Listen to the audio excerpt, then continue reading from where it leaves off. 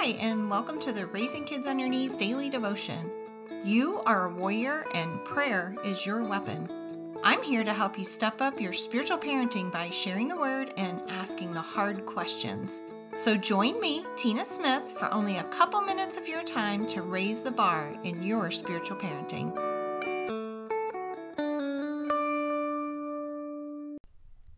Here's an interesting treasure in the Christmas story that we don't always talk about at Christmas time, and that's God's mercy is extended to those who fear him.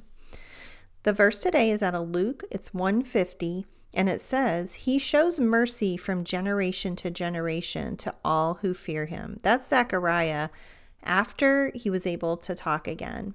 Fear of God gets a bad rap these days. In all honesty, anything that invokes fear is to be avoided, even God. Have you ever thought that fear of God and his mercy go hand in hand?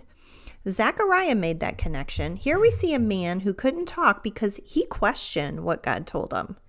He had a long time to think about his response to God. Immediately, when he was asked what the baby's name would be, he obediently said John. He could talk again.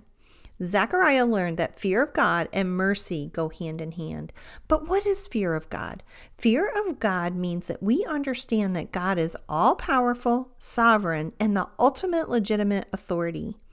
The enemy has twisted fear to mean something it was never intended to when it came to God. His lie is that God is all love and we have nothing to fear. He is an all-loving God, but he is the one who can cast our soul into hell. That's something to legitimately fear. The good news for parents, when we fear God, he shows mercy from generation to generation. Did you catch that? We can begin affecting generations by having a healthy fear of God. Here's something to ponder today. Do you have a healthy fear of God? Let's pray. Heavenly Father, grant me eyes to see you through a lens of healthy fear. May I show reverence and respect for who you are. In Jesus' name, amen.